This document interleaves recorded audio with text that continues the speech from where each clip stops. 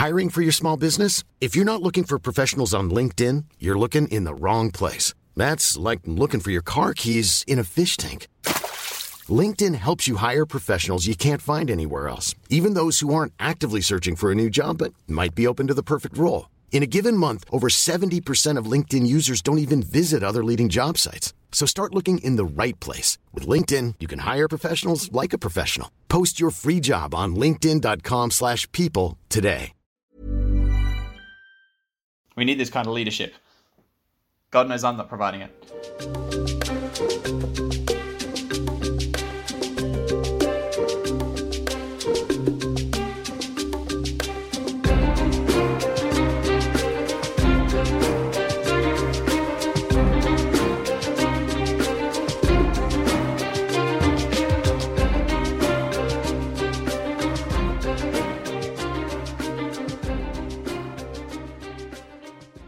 Hello and welcome to Dungeon Deep Dive. Each week we bring a little bit of deep dive to your fantasy world. Before we begin, I'd like to acknowledge that the land that we're recording on is stolen land. It's the land of the Turrbal and Yagara people of Mianjin, otherwise known as Brisbane. We want to acknowledge that sovereignty was never ceded and that these lands were always places of teaching and learning and storytelling. And we'd like to pay respects to any elders past, present, and emerging. And if you'd like to be part of the conversation, if you'd like to have a voice on the show, we'd love to have you. Yeah, you can reach out to us on any of our socials at Dungeon Deep Dive or email us at deepdivetnc@gmail.com. Had to think about that one. I mean, that goes for anyone. I mean, absolutely. If you want to get in contact about anything we've said on the show, if you've got corrections, if you've got suggestions, if you've got requests, or if you want to be on the show, please just get in contact. We'd love to hear from you. Yeah. Look, I'll even read your draft gotcha journalist articles about me. I'm really just that kind of desperate to talk to people at this point. To have emails. You may be able to tell from the quality of the recording. We'll see how this goes when I edit it together this time. But this is the second episode that we have recorded remotely for reasons that should...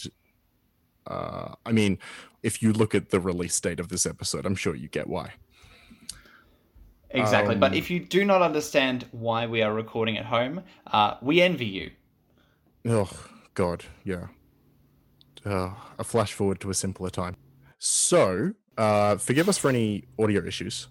Just want to get that out of the way up top. And with that, today we are talking about games. Oh my God. Sorry, I noticed that we got an episode ages ago. Oh, yeah?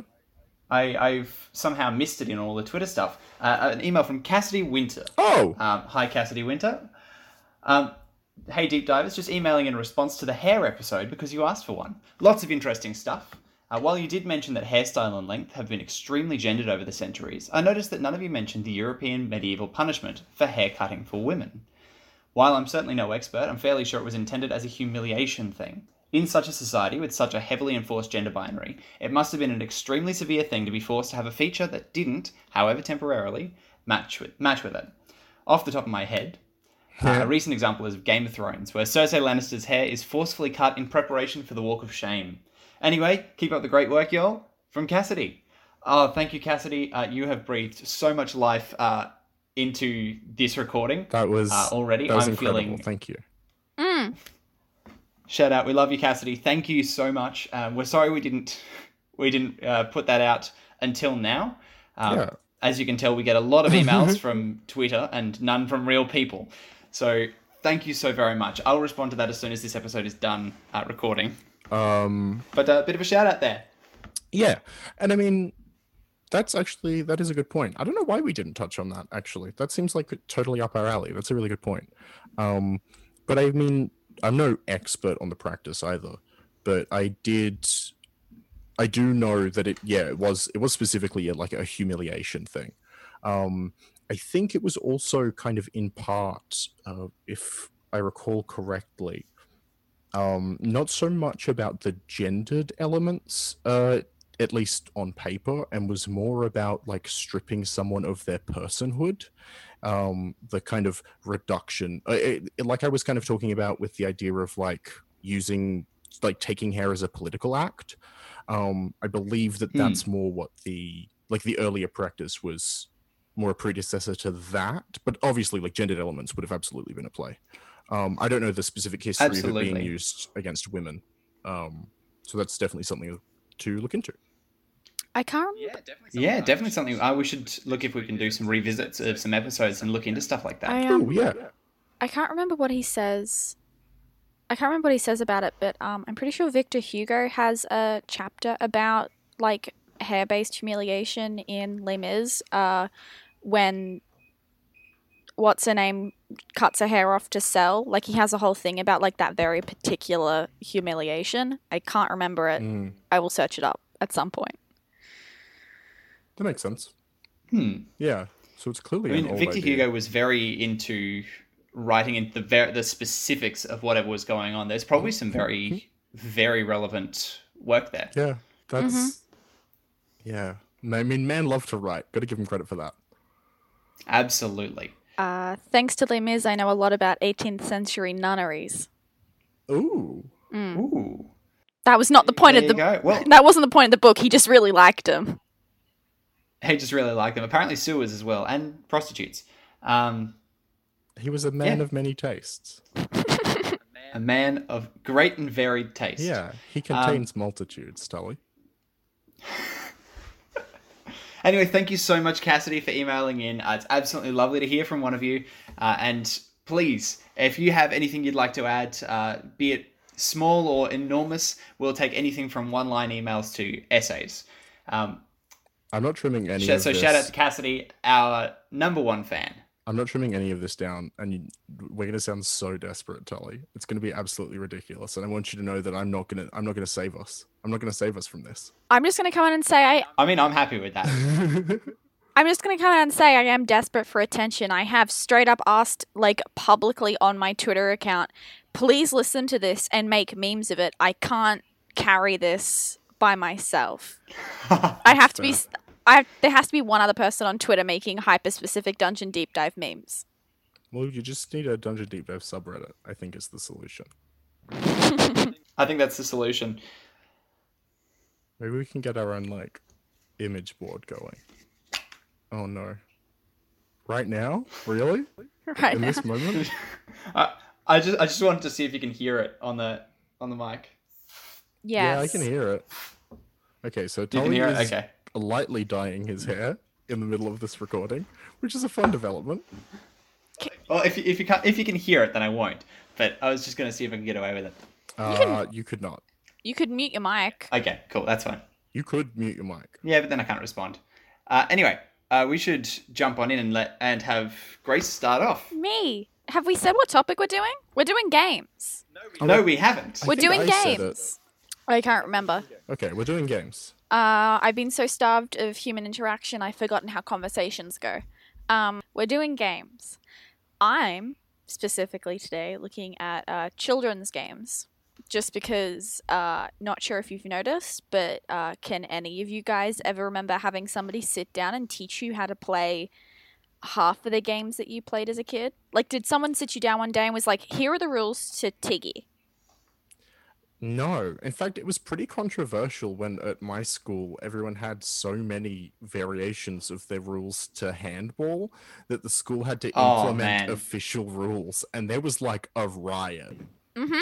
We had a similar deal we were a very big Tiggy school, and there were all sorts of like variations where eventually my grade got a version of Tiggy that you played on the playground that also doubled as like the Floor is Lava band, because some kid broke their hip.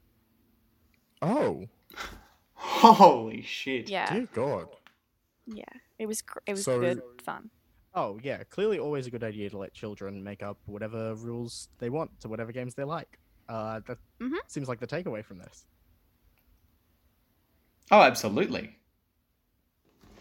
Yeah, come to think of it, I've never, ever learned the rules to hopscotch. Yeah, you just like do it. You just pick it up. Yeah, you just do it. I Hopscotch, weirdly, is the one I kind of do remember. I remember being in like grade 1 and another one of, and it wasn't like an official thing. It was just like a grade 3 kid came over and showed me how to do it because I didn't understand what to do in the double square parts. And so I remember being taught the rules. That's cute. But it was just like from someone else who happened to have been told them as a kid. Like there was never an ant. It wasn't like I like read the Hopscotch rule book. Wait, you never read the Hopscotch rulebook? Well, I have since, obviously. Yeah, but a lot of these games, like, they don't have like static, like decided upon rules. These are rules that are like super regional that you learn as a kid, generally before you even can remember that you were taught them, from like siblings or friends you meet at a park, or like older friends from like your parents. It's always just like stuff that you pick up before you're able to remember picking it up. And a lot of that comes down to like children's culture, in terms of like kids go crazy about stuff that adults just like don't understand and don't know where they picked it up from, because they all hang out and they have their own little thing going on. Yeah. And I imagine that something like Tiggy or whatever as well, it would be pretty easy to spread, because I mean, you go up to someone and you hit them a little bit with your hand and then you sprint in the other direction, then like you now know how to play Tiggy. That's it. Yeah. That's it. And yeah. then you just keep doing that until everyone's gotten it. Yeah. They're also super easily spread because kids just kind of go wherever their parents go. So if you have a parent that moves house or moves country, or you have a parent that just like doesn't want to take you to the park that day, so they take you just like play outside your house. Every time you go out, you're going to a new place and meeting new people, which means you're picking up new stuff from everyone you meet, or teaching them.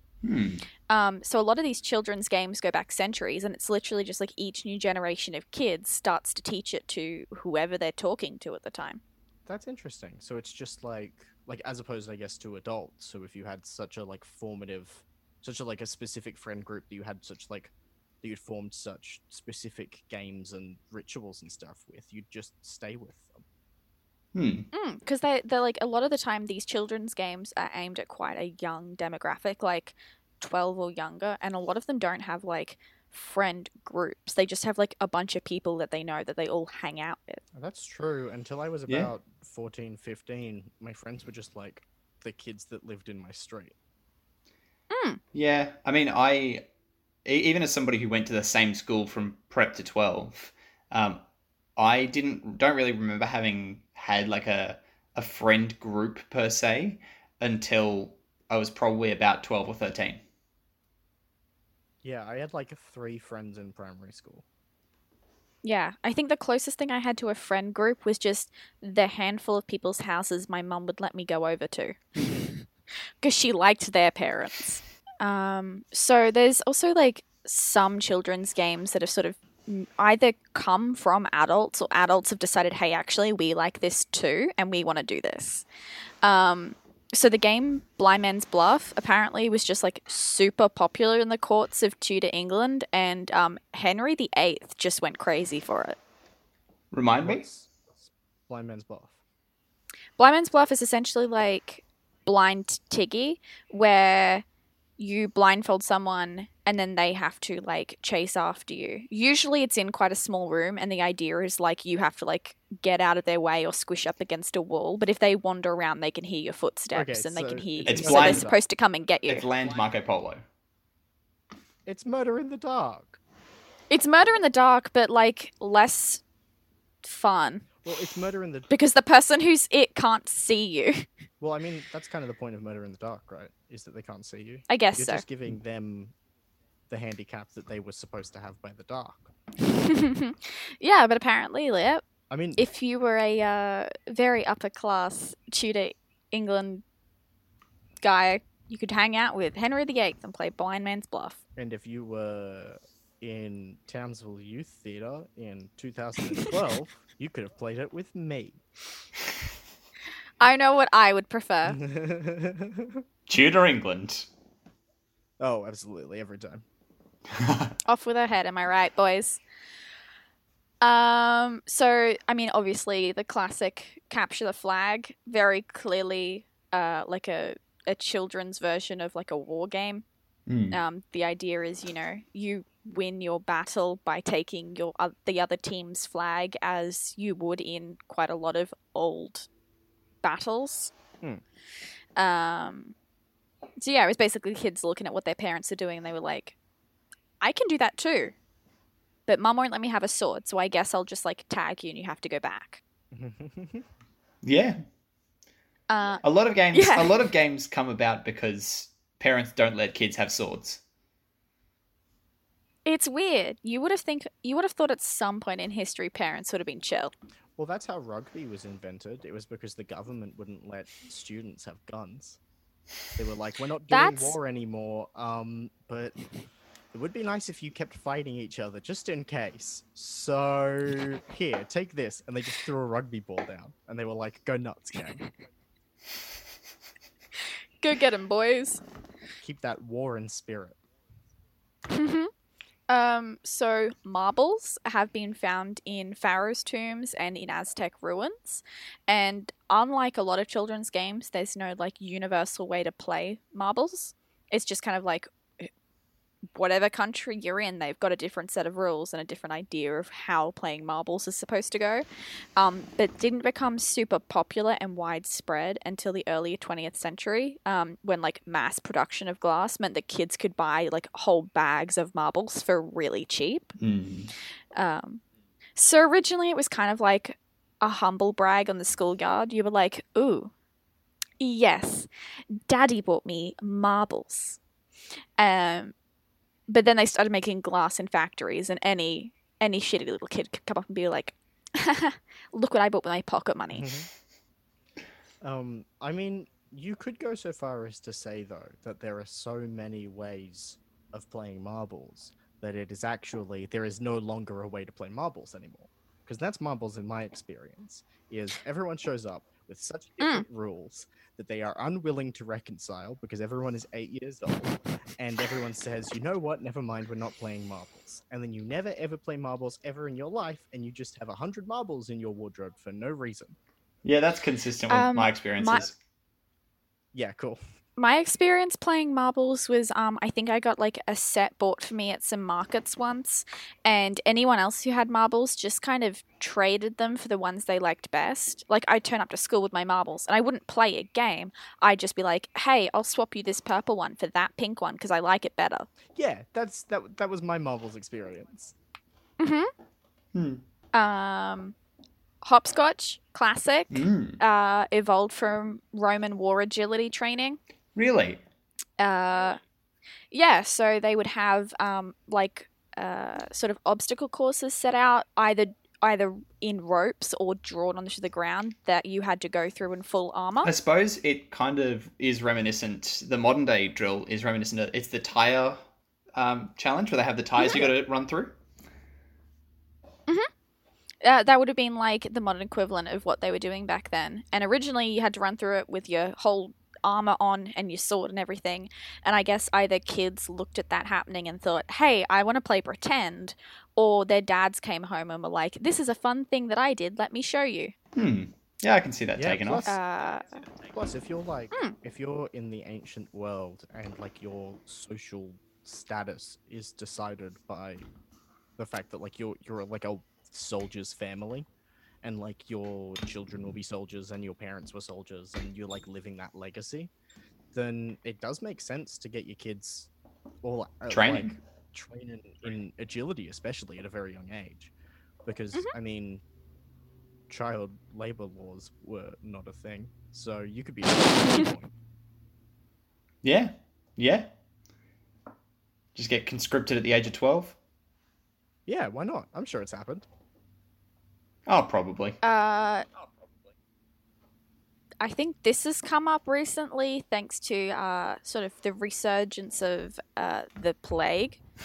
But ring around a rosy or it's got a billion names, but that as a game has a lot of variations.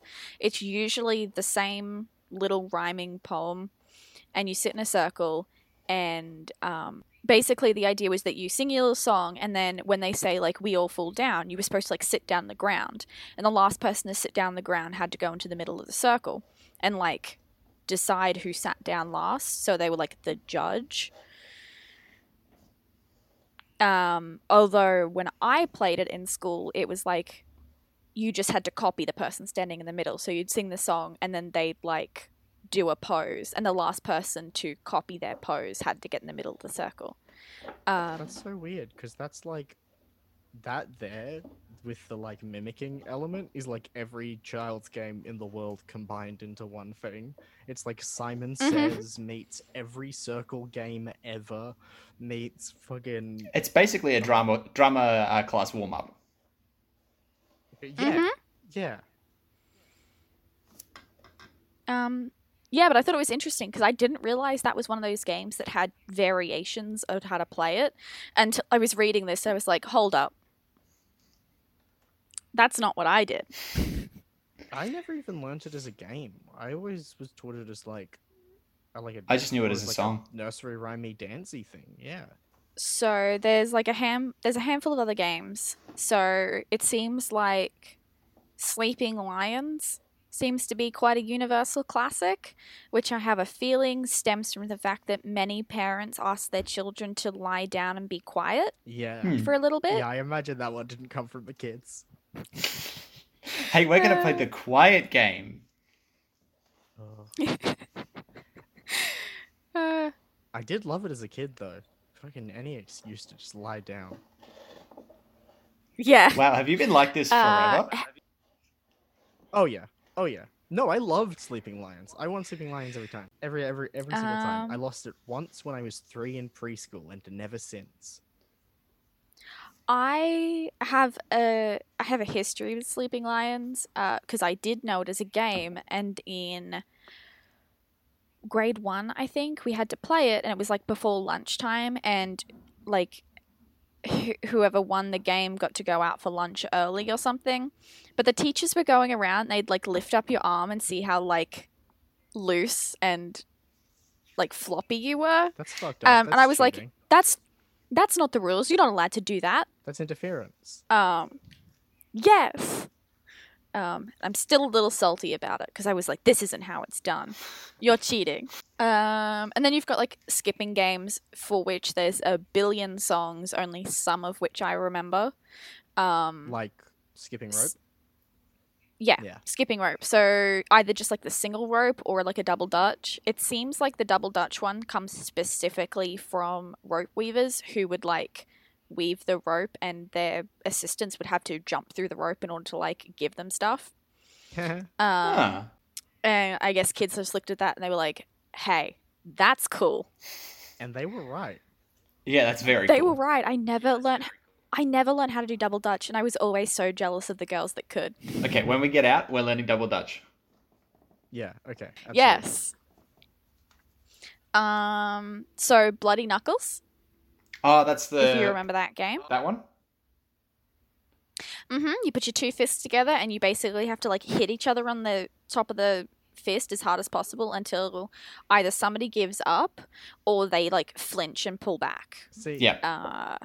interestingly, and this I guess leads. It's just like a fun foreshadowing for my topic. I actually only ever learnt that as chicken, and it wasn't until much later in my life that I realized that chicken meant a bigger thing than just that game of hitting your hands together. I really thought that like that and the version where you slap each other's hand. I really thought that was the whole thing. That's all. Because chicken I knew closer to jousting. It was like unskilled jousting. Well, It was run as hard as you can at each other and then be the one that doesn't flinch. And I always flinched because I was friends with crazy people who would just barrel through me. Sorry, that's the version you played at school? In year 5, it got banned. Oh my god, yeah, I bet. It got banned Jesus. shortly before Bull Rush got banned. I'm Bull Rush miserable got banned at Rush. my school too. I'm not surprised. We called it Red Rover. Man, Yeah, we had That's- Red Rover and Bull Rush, pretty similar. Yeah. I think us kids called it Red Rover, but the teachers called it Bull Rush. So I think that might be a generational thing. I think we had the Yeah, actually- opposite.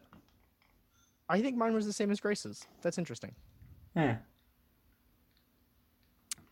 Yeah, and the last one I have written down here is the knife game, which I remember not from being a little kid.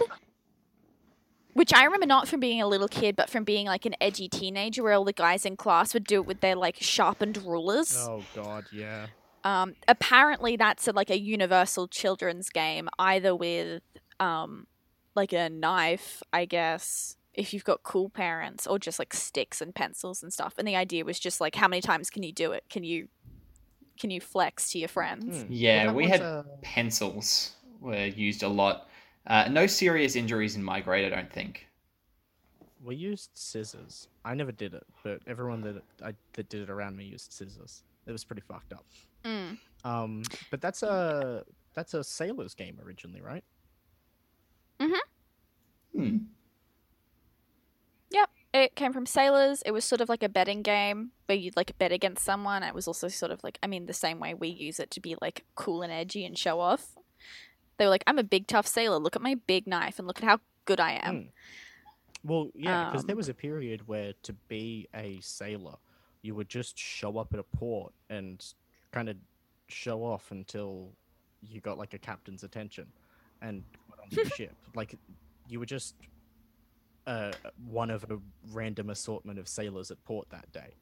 So like That really games like does that- provide so much context for any sort of depiction of sailors you have historically, because it's all so very showy, and that suddenly all makes sense.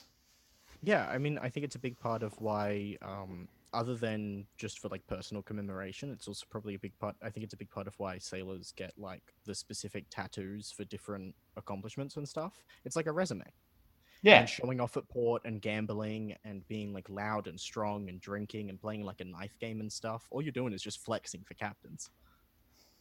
To be fair, also, I'd get cool tattoos and show off and be like kind of a big head about it if I was doing one of the most physically demanding and important jobs in like a historical city. Oh, you'd be a fool not to.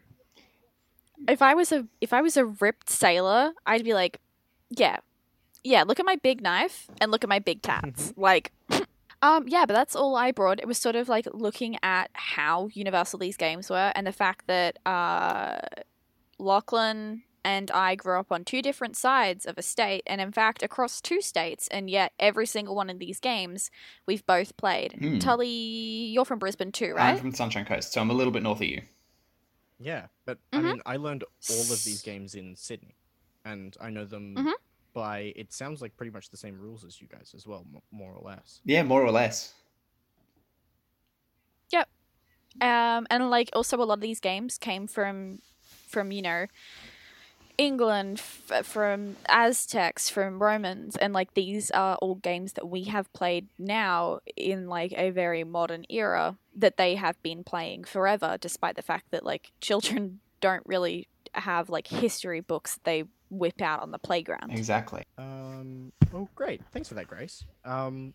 So now I suppose I just want to take a step back for a moment, kind of zoom out a little, and I want to talk about games in a broader sense, specifically through the lens of game theory. And I think that game theory can be useful for a few different things in terms of D&D specifically, and so that's what I'm gonna I'm gonna break from my norm a little bit and actually talk about Dungeons and Dragons. Kind of. So There's always a Game kind of. Look. So game theory is essentially, it's a way to model conflicts. It's a way to look empirically at situations where multiple different actors, all with their own interests, are forced into a situation, a game, where they have limited options of what they can do, or at the very least limited outcomes that they could achieve. and so game theory looks at these interactions. Things like, and I mean, it can be anything. It can be anything from a game of chess, to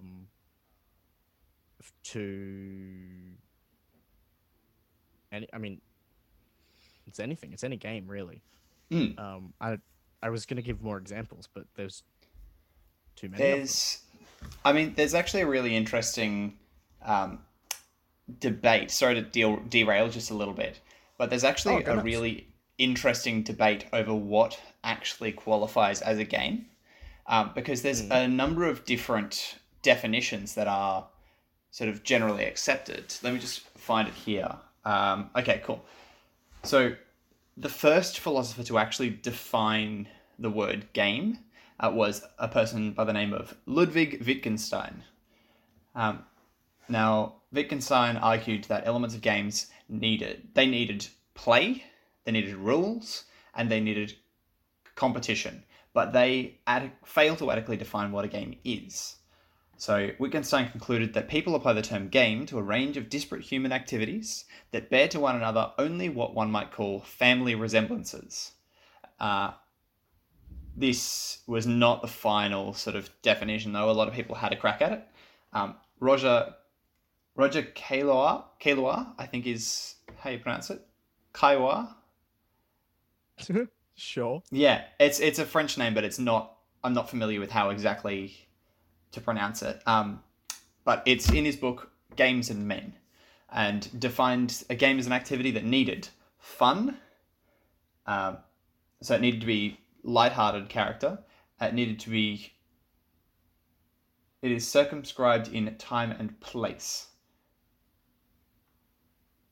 I am not exactly sure what that means there, but it needed to be uncertain. I think it just means that it needs to be over a specific period of time in a specific location.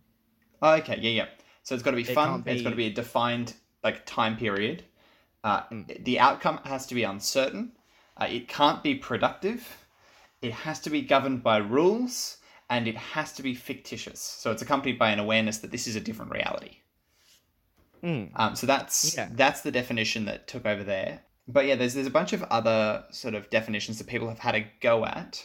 It looks like, though, it's very contentious, even to this day. Yeah. Because realistically, it really just depends on the context. I think a lot of the disagreement about it comes more from a disagreement between... Not a disagreement, a clash between disciplines more than an actual clash in understanding. Because, in some contexts, games do have to be trivial. They would be called what some computer scientists would call hedonic information systems. So essentially a program that only exists for self-pleasure, something that's hedonistic.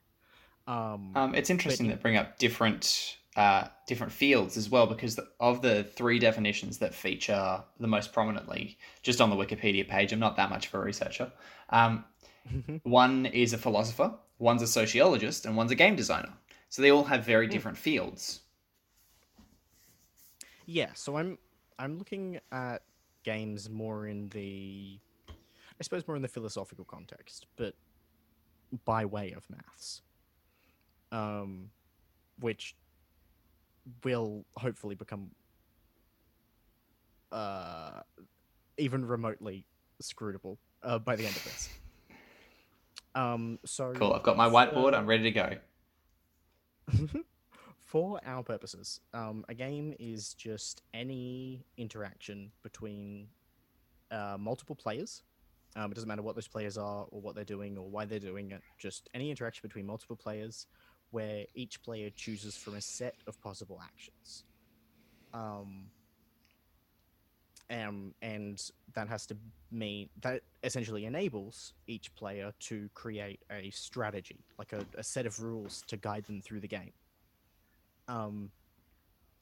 So in game theory, in the context of game theory, it's used in a few games are looked at in a few different ways.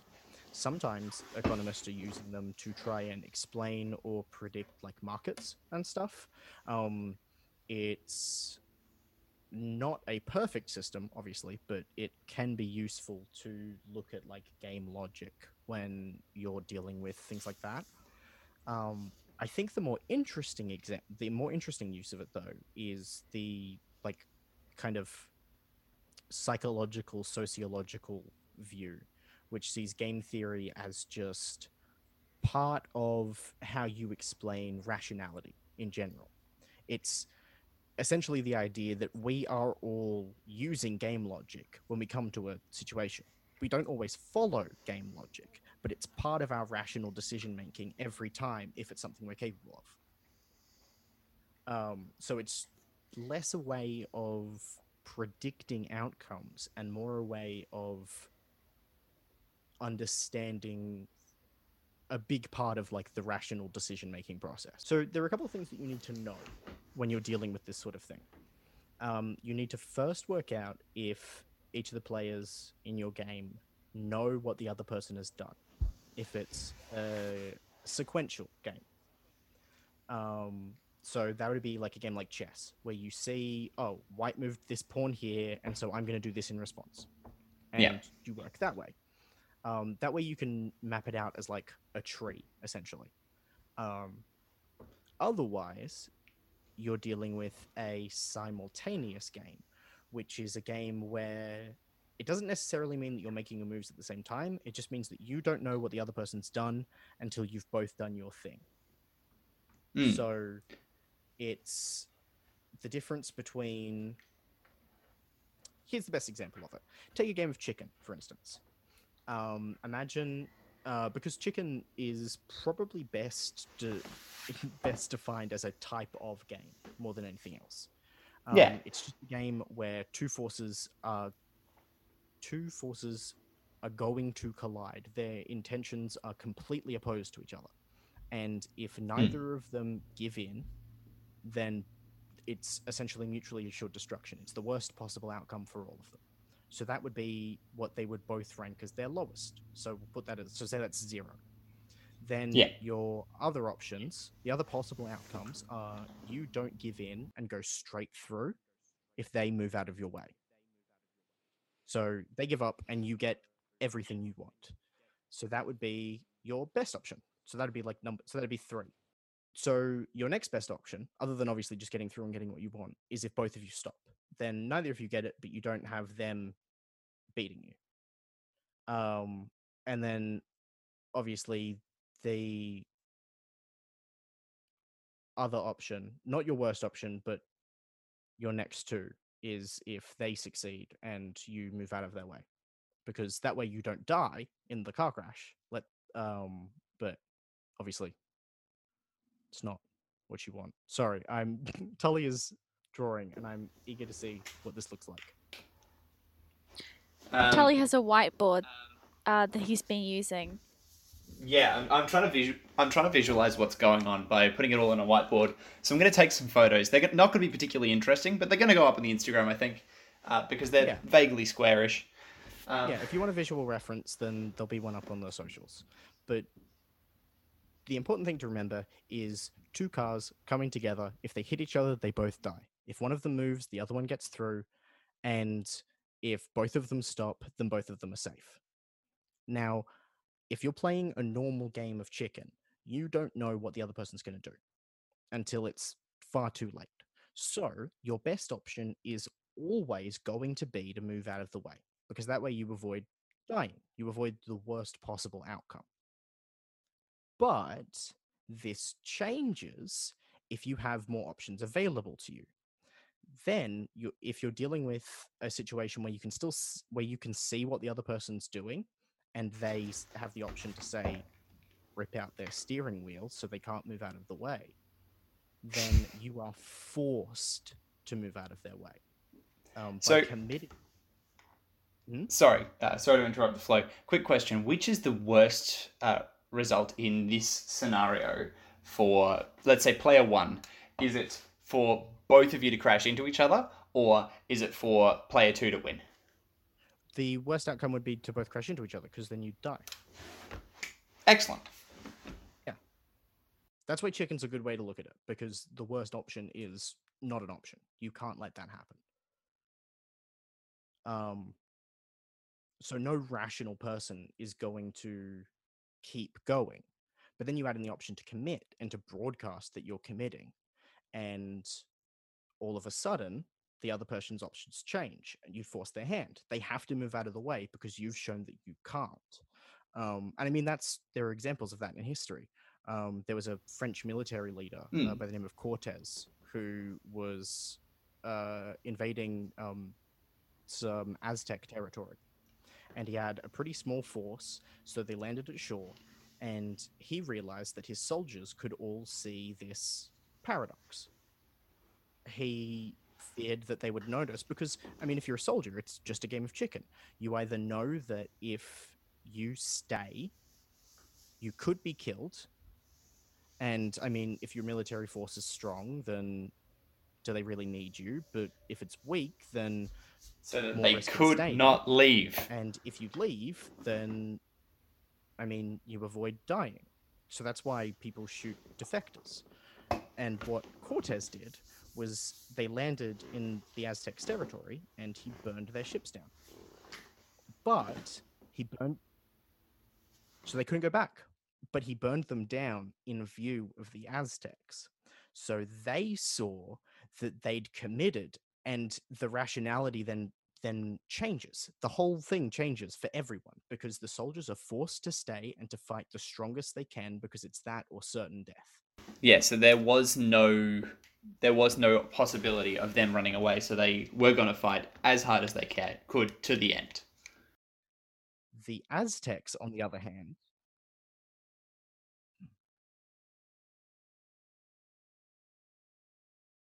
exactly. And the Aztecs, on the other hand, saw a military commander so confident in his victory for a reason that they couldn't ascertain that he destroyed their only means of leaving right in front of them. And so the Aztecs fled. There was no battle. This is not something that I'm entirely familiar with, but I am familiar with that Cortez was a very, very clever strategist. The description I was reading of it earlier described it as the easiest military victory in history. He burned down some ships and they won. Jeez. The enemy fled. Because if you don't know why they're committing, you just have to leave. And so that's kind of how you can model these things into real life scenarios. And I thought it would be interesting as a DM to take these situations. Take something like a game of chicken or The Prisoner's Dilemma is a good one. That's the game where two prisoners have to either confess to the police and get a light sentence and get like a medium sentence, or not confess, and if the other person does, then they'll go to jail forever, and if the other person doesn't, then they'll get the lightest possible sentence. So everyone can agree to be like, oh, we won't talk to the cops and get the light sentence. But then if you do that, you know you're leaving open the door for them to fuck you over. And so you have to confess every single time because you get an okay outcome or you get completely free because the police punish the other person. I think that'd be really fun to do with, you know how like every party gets attached to that one NPC, you know? I think it'd be really fun to do that with that one favorite NPC where it's like, okay, so you don't want to risk your life for this person that you did just meet 3 days ago and you think he's funny because he's got a funny name. Are you going to do it? Hell, I mean, you could do it with the whole party. Put the party in different rooms, talk to them individually, see how much the characters trust each other. Have them all agree. You guys are very bold discussing this the day before I plan for our next session. Oh, I know. No, it's it's fine. I don't really. Our party doesn't really know each other. We're just here for a laugh. So. I mean, you're not wrong. And I also think that it's useful from a player's perspective because I feel like so often the thing that stumps me as a player and stumps players that I've DM'd is not having a framework to go through options, to like not having any way. I mean, this is this is already, as a player, helping me contextualize what I'm going to do in your campaign when the shit that just hit the fan hits the fan. Yeah, exactly. It's a good way, because if you know more or less what the other person can do, and you know more or less what you can do, and you know more or less what the possible outcomes are, you can start planning things out. And you can look at it and you can be like, will I see what they're doing first? Okay, that way I can plan for every option. If I don't, then I just have to pick the one that's most likely to be good. I would flag for any DMs out there, because it's obviously easier if you're a player, because you're just using it as a way to like work out what your good options are. But if you're a DM and you're trying to predict what players are going to do, then I would just flag a couple of different things, because as any astute listener may have noticed, this doesn't necessarily entirely model to what people are actually going to do. It is really just about what people will think about when they're doing it. Because there are a couple of like paradoxes when you bring like human emotions into it. One of them is like the regret aversion theory, which essentially says that you're not going to pick the option necessarily that's going to get you your most preferable outcome, or that's most likely to get you preferable outcomes. You're going to go for the option that is going to minimize anticipated regret. So you can see that in situations where, like, for instance, so say you've got two briefcases. One of them has definitely $1 million in it. The other one has an 89% chance of $1 million, a 10% chance of $5 million, and a 1% chance that it'll have nothing. The like utility theory, the like traditional idea of looking at game theory, would predict that you'd pick the one that could have $5 million in it, because I mean, if there's essentially they expect you to disregard any similarities between the two. Like, both have minimum 89% chance of $1 million, so you just look at the last 11%, and one of them's an 11% chance of $1 million, and one of them's a 10% chance of $5 million, and a 1% chance of nothing. So you go with the better one. Yeah. However, people don't. They go with the million. They take the guaranteed every time, because what they're actually avoiding is the small risk that they will regret not taking the first option. It's interesting that you bring this up. I was actually thinking about the Monty Hall problem, which is, you know, that the classic thought experiment. Well, maybe not classic, but the thought experiment. You've got 3 doors. Behind one of them is a prize. You pick one, and the host of this magical game show that you're on, you're in a game show now, says, okay, now I'm going to reveal what's behind one of the other doors. Behind one of the other doors, there's nothing. And then offers you the choice to switch to the final door. Now, theoretically, when you chose at the beginning, you had a 1/3 chance of any of those being the prize. But now that the other door's been opened, for either of the doors that are there, the one you selected or the new one. So now for the new door, there's actually a 50% chance that that's got the prize. But people will almost always stick with their original door. There must be a psychological trick where, again, they couldn't bear the regret of moving away from the prize door. Well, I mean, and I think the game theorist's take on that was to... One eternity later. At this point, we proceeded to get carried away with the Monty Hall problem for about 45 minutes. It was an incredibly in-depth conversation in which we came to some conclusions about the assumptions we'd made about the game. Point is, though, it was boring to you and irrelevant to you, so we've cut that. And on with the show. Hey, it was boring to me. Don't rope me into this. I went on Twitter. I had no horse in this race. What the fuck was I even talking about? So I think the final thing that's probably important to keep in mind is this thing called the Ellsberg paradox, which is essentially that if you're given the chance to take a risk that you understand versus a risk that you don't, you're gonna take the risk that you know, even if there's a chance that the other one's less.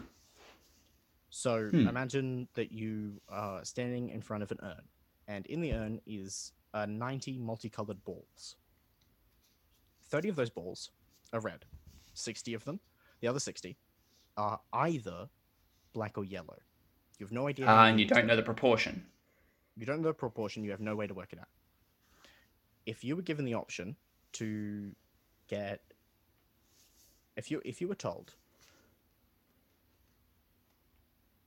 if you were given the option between $100 prize if you pick a red ball or $100 prize if you pick a black ball, people will almost always pick the red ball, even though there's only a 30% chance, because you don't know what the chance of the black ball is. Yeah, it could be 1 or it could be 69. Yeah.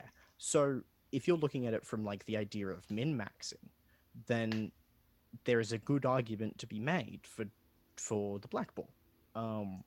But if you're looking at it from like the way people actually do it, every single time people are going to pick the thing that they understand the risk of. On the other hand, if you're told you can get $100, take a ball out.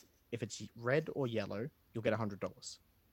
If you're told you can pick that or the same deal, but it's a black or yellow ball, then again, because you don't know the proportion of yellow, but you do know the proportion of black and yellow, you'll pick black and yellow every time, even though you don't know what either of the balls are. Yeah. So the idea is just people are always going to pick something that they can understand, something they can conceptualize. If they know what that makes sense. And the benefits involved are, then they're going to go with that. It's less intimidating as an option. So if you ever find that you're like planning a quest or something that involves like a series of like different approaches or whatever, and you make it clear that one of those approaches is very dangerous and don't explain the rest of them, then you're running a good chance of your party picking that really dangerous option just because they know what they're getting in for. So it's just like, I don't know, it's just an interesting way to kind of like trick your party into doing things. Yeah, trying to get your party to do what you want them to do, I imagine isn't easy, considering I have been a party, and every time I finish a session, I'm like, we didn't do anything. We've done nothing. Yeah. Yeah, so that's... On a side note, from a player perspective, I love playing dumb shit characters now, because it means you don't get caught with the analysis paralysis. You can comfortably, in character, say, I'm making a decision. It's probably wrong. And it's so freeing. It's so freeing. I would highly recommend it. Play a character with no intelligence and very little wisdom. So, I guess the takeaways from this episode are plan things out and pretend that they're a simple game, or do whatever the fuck you want. And those are kind of your options. I like to play my characters and make decisions as if I'm writing in fan fiction, in which case it is whatever I think will cause the most drama. Whatever I think is narratively fun. No internal conflict at all. Just, would this be cool? Yeah, that's cool? consistent. That's consistent. I mean, it works. Anyway, yeah, absolutely. Thanks for listening to my incredibly dry explanation of theoretical mathematical thought experiments. I don't know. I just thought it could be an interesting like way to kind of map things out in your head, or when you're doing tabletop games. Yeah, that's lots of fun, and it's a great way as a GM and as a player to kind of conceptualize options, because suddenly you get this idea of, oh, okay, there is this perceived risk-reward situation. Yeah, there's usually only so many things that a party can realistically do, because like technically you can do anything. Just like technically on the Monty Hall show, you could actually pull out a knife and kill Monty and open all 3 doors. Like, you're allowed to do that, and Dungeons and Dragons allows for that. But if you present your players with those doors, then unless you start using like some other psychological trickery or there's like other context involved, they're gonna do what the model says they're gonna do. Present two options. They're going to choose one of them. Yeah. Yeah, people aren't going to take options that you don't present to them unless you give them a really good reason to do that, because they don't understand what the risks are. They don't understand what's going on. Yeah. Yeah, exactly. So on that, I might take us to a little bit of a slice of life then, a little bit further removed from the statistics and the game theory of actions. Thank God. Yeah, I know, right? I'm starting to get a bit of a headache. Yeah, what kind of talk about that for 2 hours? I know, right? So I'm going to take us back to Southeast Asia, somewhere between the 5th and 6th century BC. Now, this is the time of Buddha, the real Persian Buddha. Now, Buddha had a lot of disciples, obviously, huge following, and was a religious leader, as we're aware, and often gave sermons as to various sort of different things. Now, the Buddha once gave a sermon to a group of monks, outlining all the games that he refused to play, and that his disciples should also abstain from playing. It's like the AFOB list. Imagine. God, I hate that. Imagine waking up. But imagine waking up and you like go over to Buddha's house to check the list on his front door to see if you've been put on the AFOB list. Imagine going to the Buddha's house to check what's on the games list and you find your name. Do you want to play around? I'll make you a game. POV, you find your name on the Buddha's banned games list. This is my new TikTok account. Please. So essentially, there's a bit of debate as to what exactly the Buddha meant by this, but the generally accepted thought is that this was a sermon devoted to a group of monks, and historically, throughout Buddhism, monks were held to a higher standard as far as all the observances than your everyday folk. Now, it also means that they would have been living in a temple, subsisting on the alms that people paid. So they were essentially living in a temple, being paid for to attain enlightenment. That's a pretty sweet And yeah. And so the thought of what this means is because they were living on donations, they couldn't afford to be spending time on games. They had to be taking time to attain enlightenment. Like people had to get their money's worth. Yeah, exactly. So essentially it's thought that Buddha was saying, hey, you can't be wasting time. Here's a bunch of ways that I've seen you guys wasting time. Now, so it really there is just actually like an ancient call-out post. It's an ancient call-out post. Yes, absolutely. So essentially, this was delivered to a group of bhikkhus. I don't know, again, how to pronounce that. Sanskrit is difficult to get pronunciations for in English because, it's a different script. So everything I'm reading is an anglicization. That'll do it. Yeah, it makes it very difficult. But essentially, it was addressing a group of monks to say, hey, you guys are being paid for, stop this shit. Now, there is actually a little bit of fun wordplay in there, from what I can gather. Unfortunately, it is in Sanskrit, so it's very difficult to decode. But there is a little bit I wanted to share before I got into what games he actually mentioned. And that is Pariyapata, which is the name for hopscotch, or the variant of hopscotch. It happened around a circle. It's also... God, that's so good. I love that the monks were just dicking around playing hopscotch so much that Buddha had to tell them not to. And essentially there's... That's so funny. That Parihapata actually also means the roundabout way or a circular path. And so this is thought by some people to be like a subtle dig at like, you need to be following the path of enlightenment, not the path of hopscotch. Fuckers.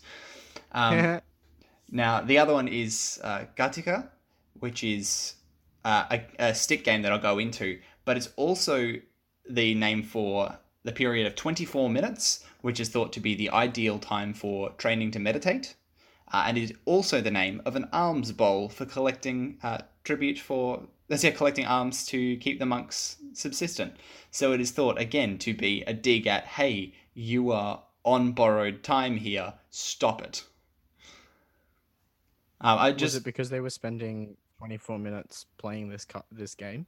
Well, look, who knows? But yeah, it's again thought to be, he used specific terms for these games that may not have been the widely used terms, so that it had this double meaning. Yeah. But that's sort of more about what Buddha said about the games themselves. So this is 5th and 6th century BC. So this is in Asia. So this is a long time ago. Although bearing in mind the earliest recorded dice were found as early as dating back to about 3000 BC. So this is a long time after dice have been invented. But there's a couple of different games that they found. So there were board and tabletop games, essentially. There's one called Ashtapada, which is similar in play style to backgammon, but played on an 8x8 board, like a chessboard. And the idea is you have a bunch of cowrie shells that you can flip, and if they show a star, then that's 1, and if they show nothing, that's a 0. And so you flip 4 cowrie shells, and if you get however many stars you had facing up, that was worth moving your tokens by 1. If you had them all facing down, then that was worth 8. And essentially, like backgammon, you had to put your tokens onto the board, you had to race them around the outside, and then you had to race them back and get them off the board. And again, like backgammon, if your opponent landed on a square that you were on, then that token was out. Okay. Yeah, so it's very similar to backgammon. It's just played on an 8x8 board. Okay. Now, the next one is Dasapada, which is essentially a variation of the same game played on a 10x10 board. Not all that different. But there is actually some speculation. Apparently, both of these games had variations played with dice rather than cowrie shells. So it is worth noting that this is also included in dice games, which tend to be linked to gambling. So yeah, then there's Akasa, which is... The other names translate to Ashtapada, played in the sky, and the idea is that they would just play it like blind chess. It's just imagining the moves that they're making. That's like the worst version of chess. I mean, some people get a kick out of it. A kid in my grade in year 6 made a point of playing blind chess, and he was too fucking good at it. Yeah, because it's impossible to play blind chess. That's fucking stupid. All you have to do is have a memory of what's on the board. It's just fucked that they can remember that. Yeah, it's like, but that's what I'm saying. Like, nobody can play blind chess except for the person who dedicates themselves to playing blind chess. So I don't think it's a very fair competition. Yeah, he also played jazz saxophone. Well, that explains it. I was going to say, if I knew somebody who dedicated themselves to playing blind chess, that's not someone I want to play blind chess with. Like, that doesn't... Exactly. Like... That's like that kid that's really good at a video game coming up to you and being like, "Oh, do you want to verse me? Like, do you want to play against me?" And I'm like, "No, because you're gonna win, obviously." And it comes out to that there has to be uncertainty in the outcome for it to be a game. It's not a game if you're definitely going to win. Yeah, there has to be some chance of, or at the very least, of different good options. Yeah, I'm not going to go playing Fortnite against Ninja. It's not going to happen. But think of it. Actually, you know what? I probably would play Fortnite against Ninja because because you could come second. You could come second. Well, there's so many other factors in Fortnite that there's always a chance that Ninja's going to be killed. True. I'm not going to play Smash against one of the champions.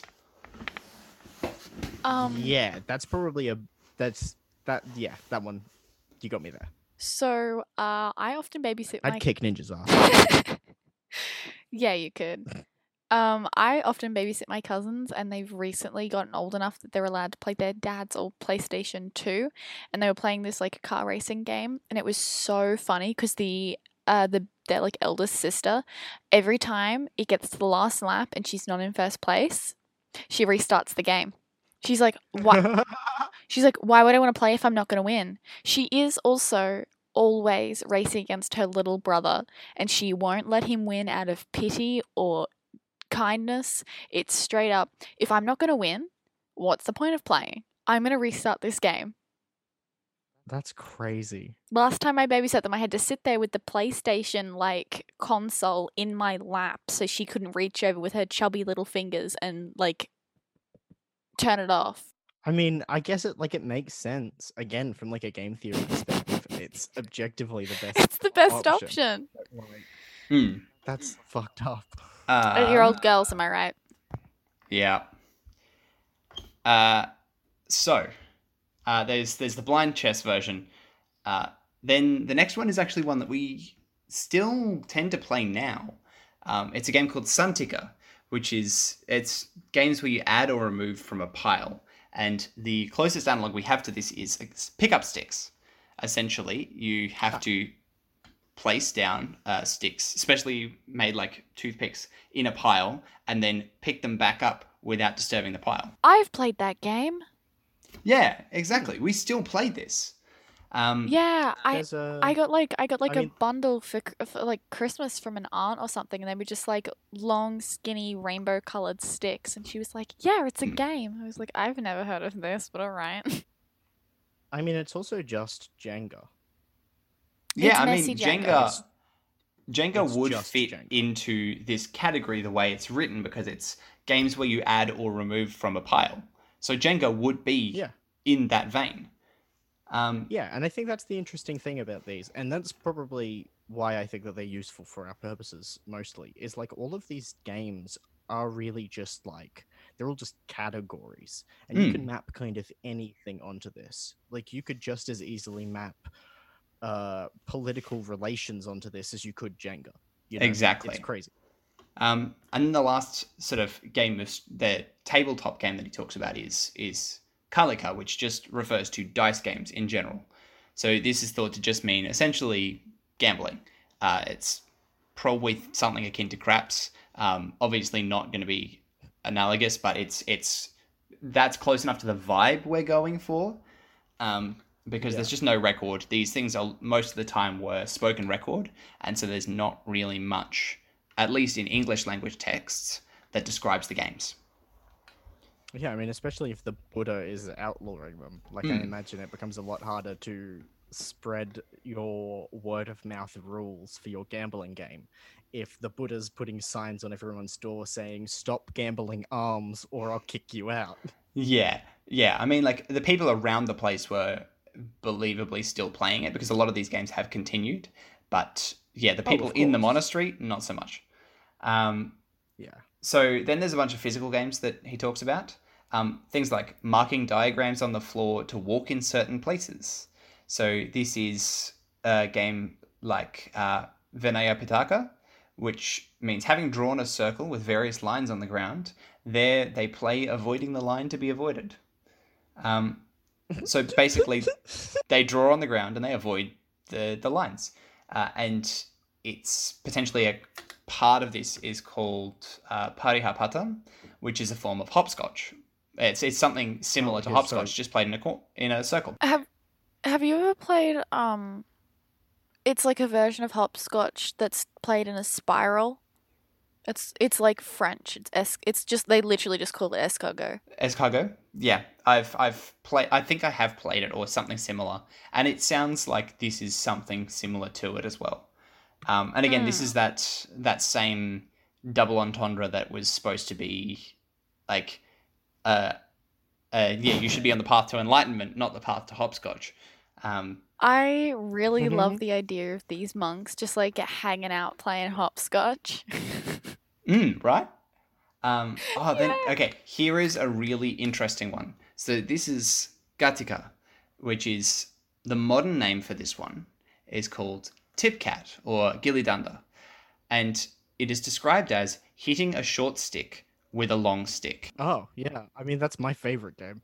Well, actually, if you quickly just check out, look up online, check out on YouTube or something, Tipcat. So TIPCAT. It looks really fun because essentially what you've got is the short stick that they're talking about is sort of like a bullet shape almost. It's like a thick in the middle and thin on the sides. And what you've got to do is place it on the ground. You hit the short stick to make it bounce up in the air, and then you've got to hit it in the air as far as you can. Imagine playing baseball if you have to serve the ball to yourself. Yeah, except the ball is a stick. Except the ball And is you a have to hit stick, it and you've really got to hard. serve it from the ground with a stick. Yeah, you have to hit it really hard so it bounces in the air.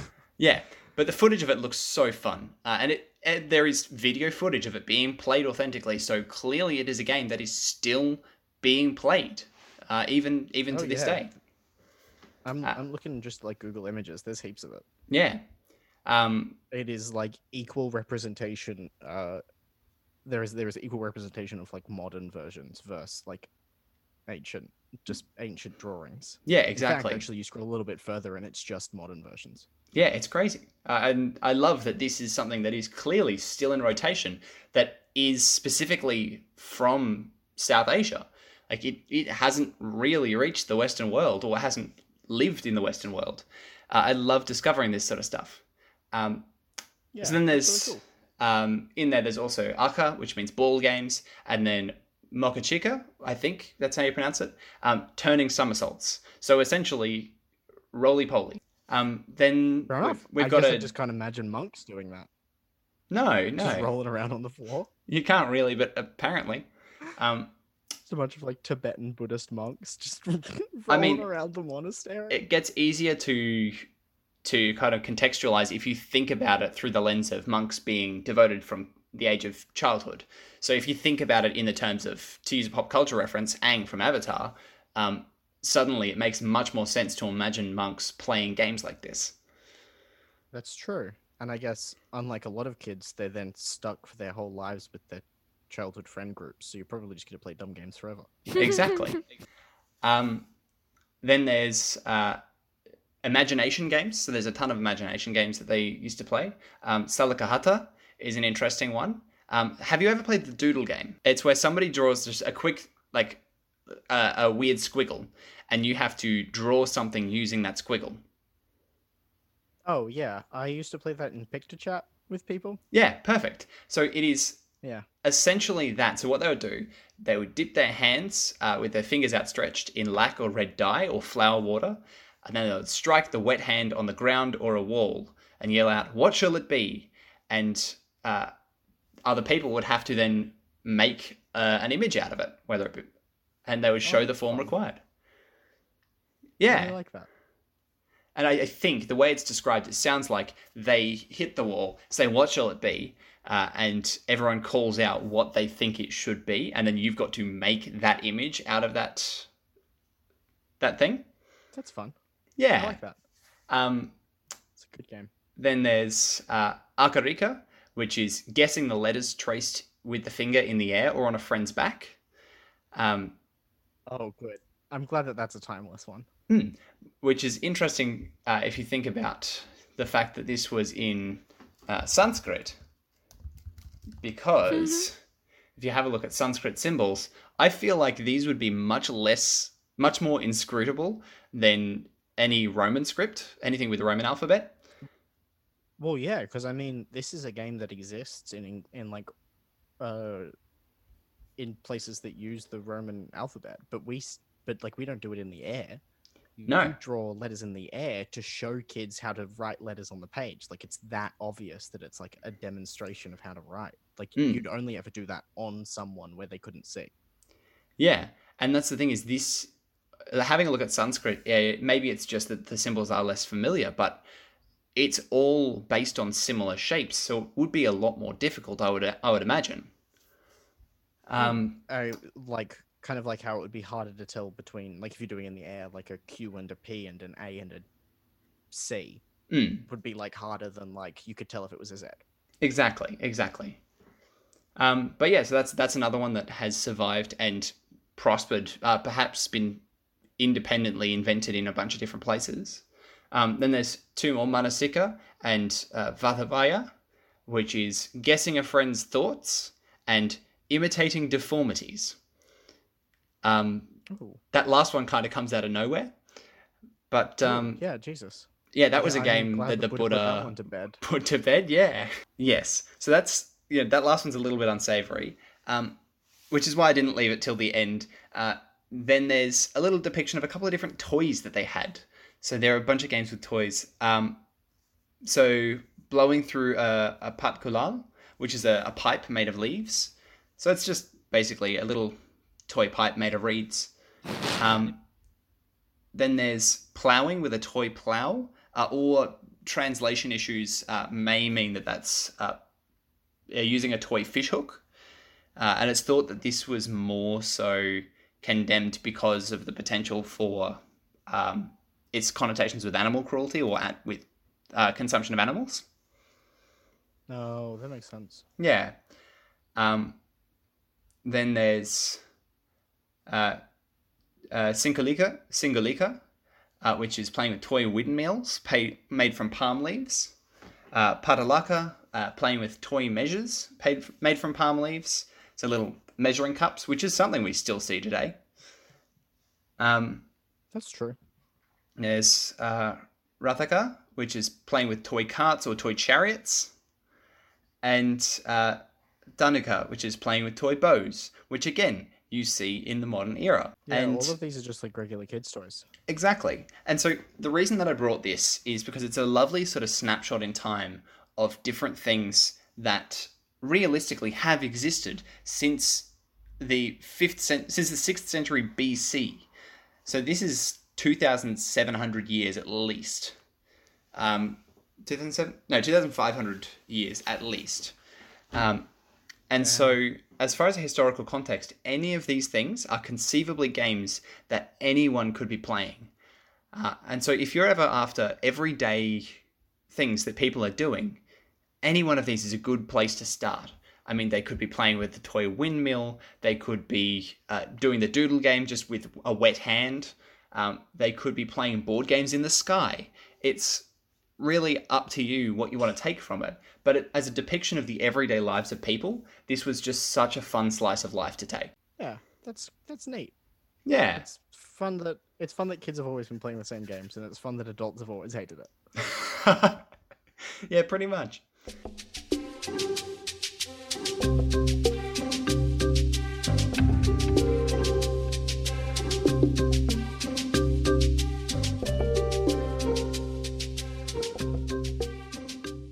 And with that, I think we've given us a lot of really practical ways to start putting stuff into practice. So rather than coming up with a story hook to add an extra 10 minutes to an already long episode, we might just leave us there. Thank you so much, everybody, for listening. As you heard at the beginning, if you wanted to get in contact, please feel free to email us on deepdivetnc@gmail.com or contact us on @DungeonDeepDive on Facebook, Twitter, and Instagram. We get notifications for it. And as you heard, we're very excited to get any emails. Mm-hmm. And yeah, I mean, let us know if you use any of these things, if you incorporate any of the like different games and stuff into your things, if you plan anything based on those like models or whatever. Let us know. That'd be cool. Exactly.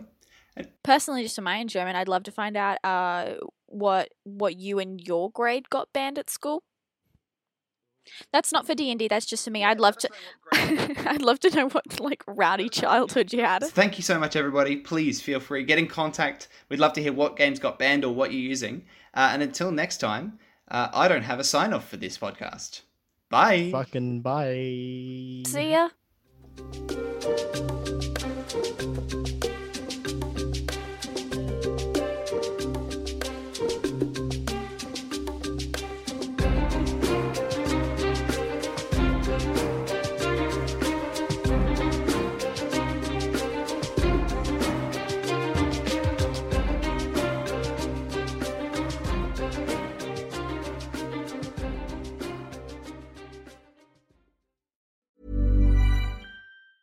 Even when we're on a budget, we still deserve nice things.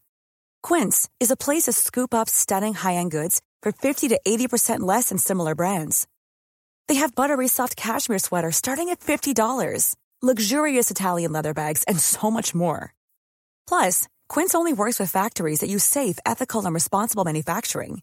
Get the high-end goods you'll love without the high price tag with Quince. Go to quince.com/style for free shipping and 365-day returns.